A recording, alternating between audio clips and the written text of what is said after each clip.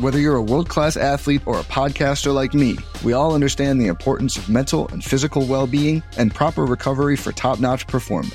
That's why I'm excited that Unified Healing is sponsoring this podcast. Unified Healing is a new and super innovative global network of wellness centers powered by Energy Enhancement System, or EE System. If you haven't heard of the EE System, you'll want to listen up. This technology promotes wellness, deep relaxation, purification, and rejuvenation. In hundreds of locations across the globe, access to a center is easy and affordable. Interested in experiencing the EE System technology for yourself? Go to unifiedhealing.com/bluewire to learn more and find a center near you. That's unifydhealing.com/bluewire. No material or testimonials on the Unified Healing website are intended to be viewed as medical advice or a substitute for professional medical advice, diagnosis, or treatment. Always seek the advice of your physician or other qualified healthcare provider with any questions you may have regarding a medical condition or treatment and before undertaking a new healthcare regimen, including EE System. The most valuable commodity I know of is information. Wouldn't you agree? I got $5. This is a run to the left. How many tackles can one man break? You're saying that humans need fantasy to make life bearable? Humans need fantasy to be human. Woo! My goodness, that was good. You guys are pros. The best. Relentless, refusing to give up. All right, hit that horn, babe. Let's dance. Hello and welcome to the Fantasy Flex podcast presented by Prize Picks. I'm your host, Samantha Praviti. Every Tuesday here on this podcast, I will be joined by a luminary from the fantasy football community for a fast-paced round of 21 questions where we will discuss all things fantasy for the NFL season and so much more. On today's episode, I am joined by the one and only Nando Fino, managing editor for fantasy and sports betting at The Athletic, you can find on Twitter at Nando Fino. Welcome to the Fantasy Flex, man. How was your week 4? Historical. It's felt like all the pieces finally came together. It's been a rough few weeks, but all of a sudden everything's coming up daisies. It's great. Damn, I had the complete opposite experience. Week 4 was just the absolute worst for me. So I feel like I lost every single league. It was just that kind of week. I was looking at my scores. I was driving for the first half of the games and I got home. I'm like, I was listening to the Sirius channel. And I'm like, I think I did okay. And then it was just I've super flexed Sam Darnold and Daniel Jones in every league, stuff like that. Everything was just this worked out well today. Yeah. One league that I definitely should have won. Well, first of all, this is kind of my bad, but I'm in so many leagues and I'm working on Sundays. So I was a little distracted. I did not realize that Robbie Gould was hurt. So I left Robbie Gould in my lineup. My bad. But also you can have Jake. You should put Jake on the show and go over the no kickers thing. Please. I wish that there were no kickers in this league. I hate kickers. And then I have Matt Stafford, who was disappointing. And then another league, I have Julio and CMC. So kind of working a little bit shorthanded right now. That's unfortunate. Yeah, all the CMC people, a little bit unfortunate. I had Chuba in my Scott Fishbowl league, but he didn't do too much. So I guess a little disappointing, but we will bounce back for sure. Cool. Well, let us just hop right into the questions. Question 1 is, what year did you start playing fantasy and did you win your first league? Oh man, it was fantasy basketball league. Ooh. And we started it our team had made the semifinals in Cohocton, New York, driving there from Syracuse 2 hours. So we just all got together and drafted teams on the bus. I think the season had already started anyway. I didn't win it because we didn't finish the league. After 2 weeks. It was still hand scoring back. It was 1994. And we were no more of this. We just ended the league and gave everyone their money back, the $10 back. That is really funny. That sounds cool. I don't have any cool stories like that. So Well, you're young, Samantha. No, it's more that I just didn't get into football or fantasy until somewhat recently. So I think it is really cool if you have those memories, especially if you have memories of doing things like drafts together. I've actually really never done a live draft. So I feel like I'm missing out. It's the best. It really is the best. I am very jealous. What are the best and worst parts about playing fantasy football for you? Well, the best parts of the live drafts. Damn. I'm sorry. No, I don't know. I think the worst parts, I mean, I'm sure you get this a lot too. You just feel like you got to answer every single question and sometimes you can't. And there's that guilt that goes along with it. I guess that's kind of specific to luminaries like us. I'd say though, the worst part has got to be just like that Thursday, Friday, going to your waiver wire, not picking someone up and then not realizing you didn't do that until Sunday and scrambling for someone. Mm-hmm. I hate that. That's just really I hate that. I don't know why. It's my least favorite part of the game. Yeah, the 12 to 1 p.m. Eastern time hour is probably like the most stressful hour for all of us, I think. So I think that is probably the worst, at least that. And then for me, like having so many teams and not really knowing who to root for at any given time, because like my brain can't really do all that like mental gymnastics. So I'm like, I think I need Kenny Golladay to do well, but I also need like Daniel Jones to not do well. Kind of, it's the curse. Yeah, it's the definitely curse of 13 teams, you know. Definitely a curse. How many leagues are you in, by the way? I think I'm in 12. Okay, that's a lot. All right. How about you? I think I'm in 8. So, amateur. I know, I think. Yeah, seriously. I know, totally amateur, and I'm already overwhelmed by it. So, all right, jumping into the actual football stuff, we are kicking it off with a quick segment called the Burn Book, which is, of course, the Mean Girls reference. I know I don't have to tell you that. But as managers, it is so easy to have recency bias, especially if a player has burned us, either due to injury or a bad week. So we are going to run through 5 players, and I'd like you to briefly tell us how confident you are in that player moving forward, or if they are in your burn book. Okay. The first player is Ryan Tannehill. He has finished as QB 24, QB 24, QB 8, and then will finish this week somewhere in the high QB 2 range. On one hand, he was missing AJ Brown and Julio Jones, but on the other hand, he was playing the Jets. Are we putting Tannehill in our burn book for fantasy? Not quite. I mean, maybe like I'm like ready to, like the pencil's hovering over, just because that weird Arthur Smith is gone thing is so, like, you know, it's not like the Falcons are amazing. So it's like, I was just going to say he's ruining the Falcons. So. Yeah, that's the weird. It's the weirdest thing to me. But he's also kind of, him leaving Tennessee has kind of messed up Tennessee pretty bad. I don't know. I do like the fact that he's getting like 10% bonus yards from finally throwing to Derrick Henry. And I love like Nick Westbrook, Akeem. Like I just like their depth. Chester Rogers, I got on some teams. So yeah, I'm not putting him in there yet. I never loved Tannehill, but I kind of like what he's been doing the last few years and kind of resigned myself to it. So he's not there yet. I kind of like him-ish. Like next week, are you putting Sam Darnold over Ryan Tannehill in your rankings? Oh, Sam Darnold, I'm starting over like everybody. But you're talking like the world's biggest Sam Darnold fan. I love it. Yeah. We have a Sam Darnold question coming up, so I will save that for then. The answer is yes.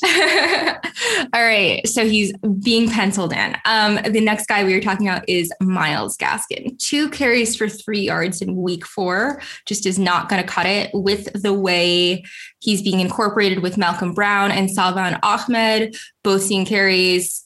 Is Gaskin going in your burn book? I mean, he was a guy drafted in like that late RB2 or early RB3 range. So it's tough. Is he going in people's burn books this week? He's going to mine. Well, look, this isn't the Chan Gailey offense anymore. And I think maybe we undersold like new offensive coordinators looking back on ADP and stuff we may have ignored. Because this new Miami regime does not seem to like Myles Gaskin very much if you look at his game log. And look, Malcolm Brown burned a lot of us last year. I think when we were banking on Darrell Henderson having like this big game for the Rams, like I can't remember, 4 is against the Giants. And like, we put Malcolm Brown anyone on that Rams backfield at any given time. And he's just come right over to Miami and started doing the same thing. So I don't know, like if this is Tua not being there and they needed a better blocker or whatever, but I don't think so. I think it's just Myles Gaskin just isn't part of this game plan with this new group of coaches. It's super frustrating. I thought I got a good value on him super late in Scott Fish. I had him in like Mike Davis. I went hero RB or whatever. So I didn't get like another running back for like 8 rounds. And I mean, they fell to me for sure, but no, it's just been disappointing, especially since CMC is hurt. So yeah, right. That team, I'm like ready to put on the ice flow. But all right. The next guy we are going to talk about is Juju Smith-Schuster. So I want to give I want to just preface this by saying I don't think that this is necessarily his fault. Certainly don't think it's his TikTok dancing's fault, but he has not impressed all season or scored a touchdown. Would you say that Deontay Johnson is the only playable wide receiver in this offense, and does Juju belong in the burn book? I think, again, new offensive coordinator, but it's Juju Smith-Schuster's strengths last year. I think we're catching those short passes and turning around and taking it. And assuming that he's healthy now, like this is perfect for a Ben Roethlisberger who can't throw. You know what I mean? Like he should, like what Najee Harris has been getting, like maybe 3 of those targets should have been going to Juju Smith-Schuster every game. So I actually kind of see an upside to him if they just kind of like tinker a little bit. Like the Giants started playing Kadarius Toney out of nowhere, which is great. So people can change.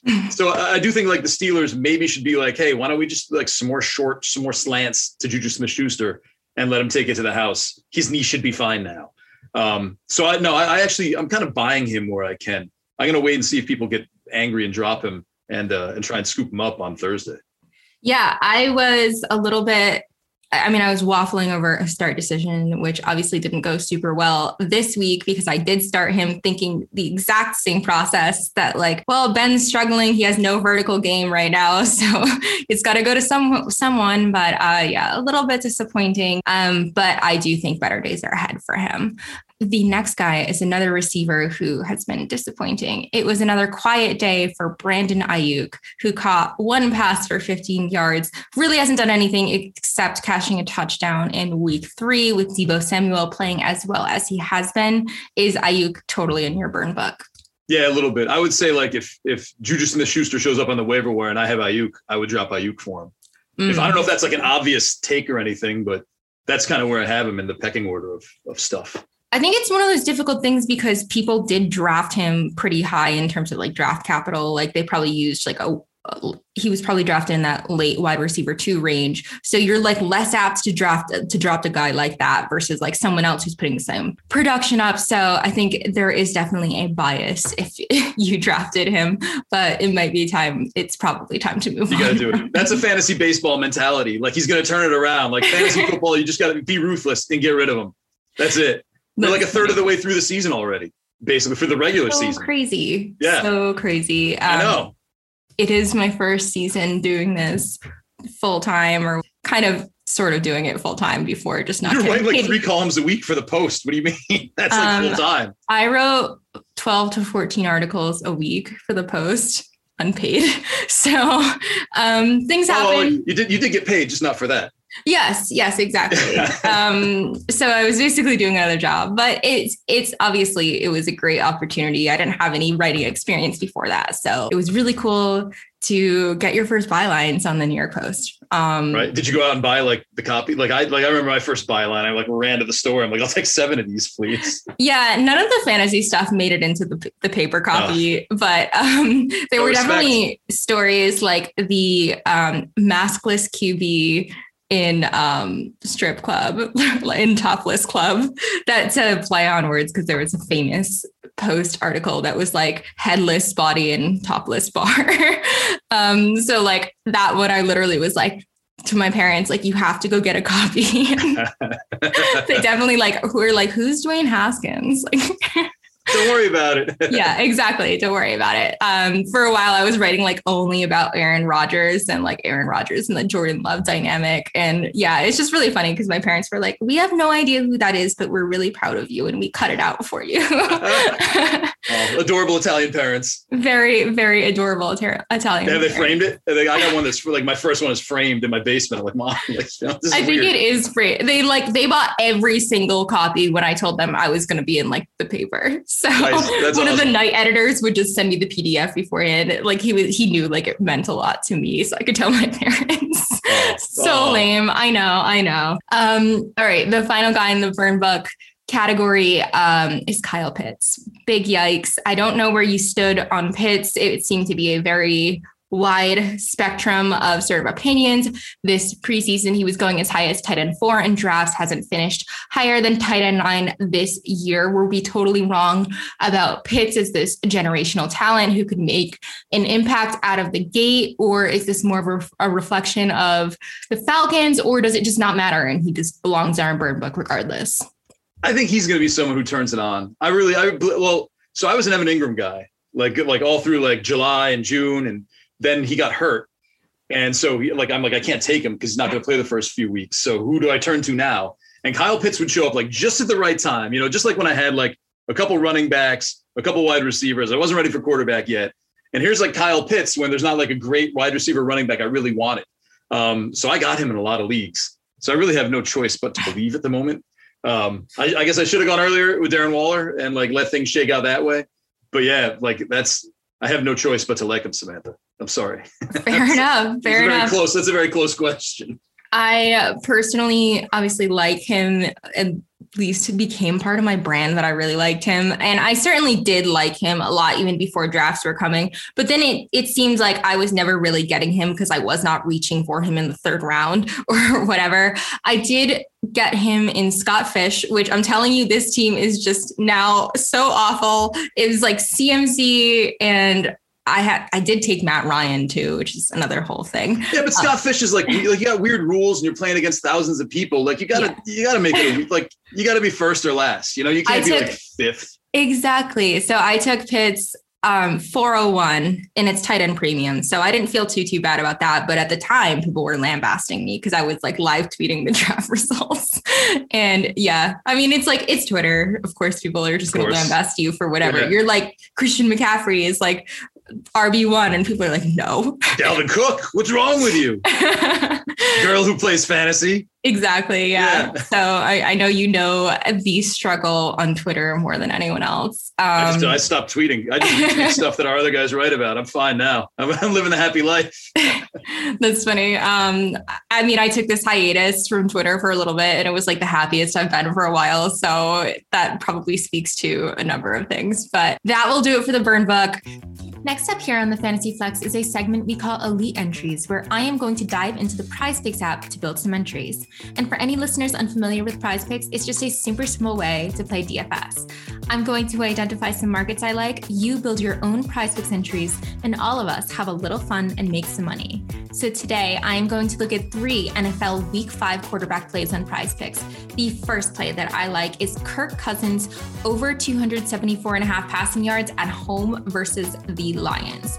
The Lions, first of all, are just a great bounce back team. I mean, we just saw Justin Fields pretty much go off as much as Justin Fields can against a team. But yeah, Cousins is coming off of an off game in week 4 after starting the season pretty strong. He threw for just 203 yards, 1 touchdown, 1 interception, but that was against a very, very tough Browns defense that has allowed the 3rd fewest passing yards per game this year.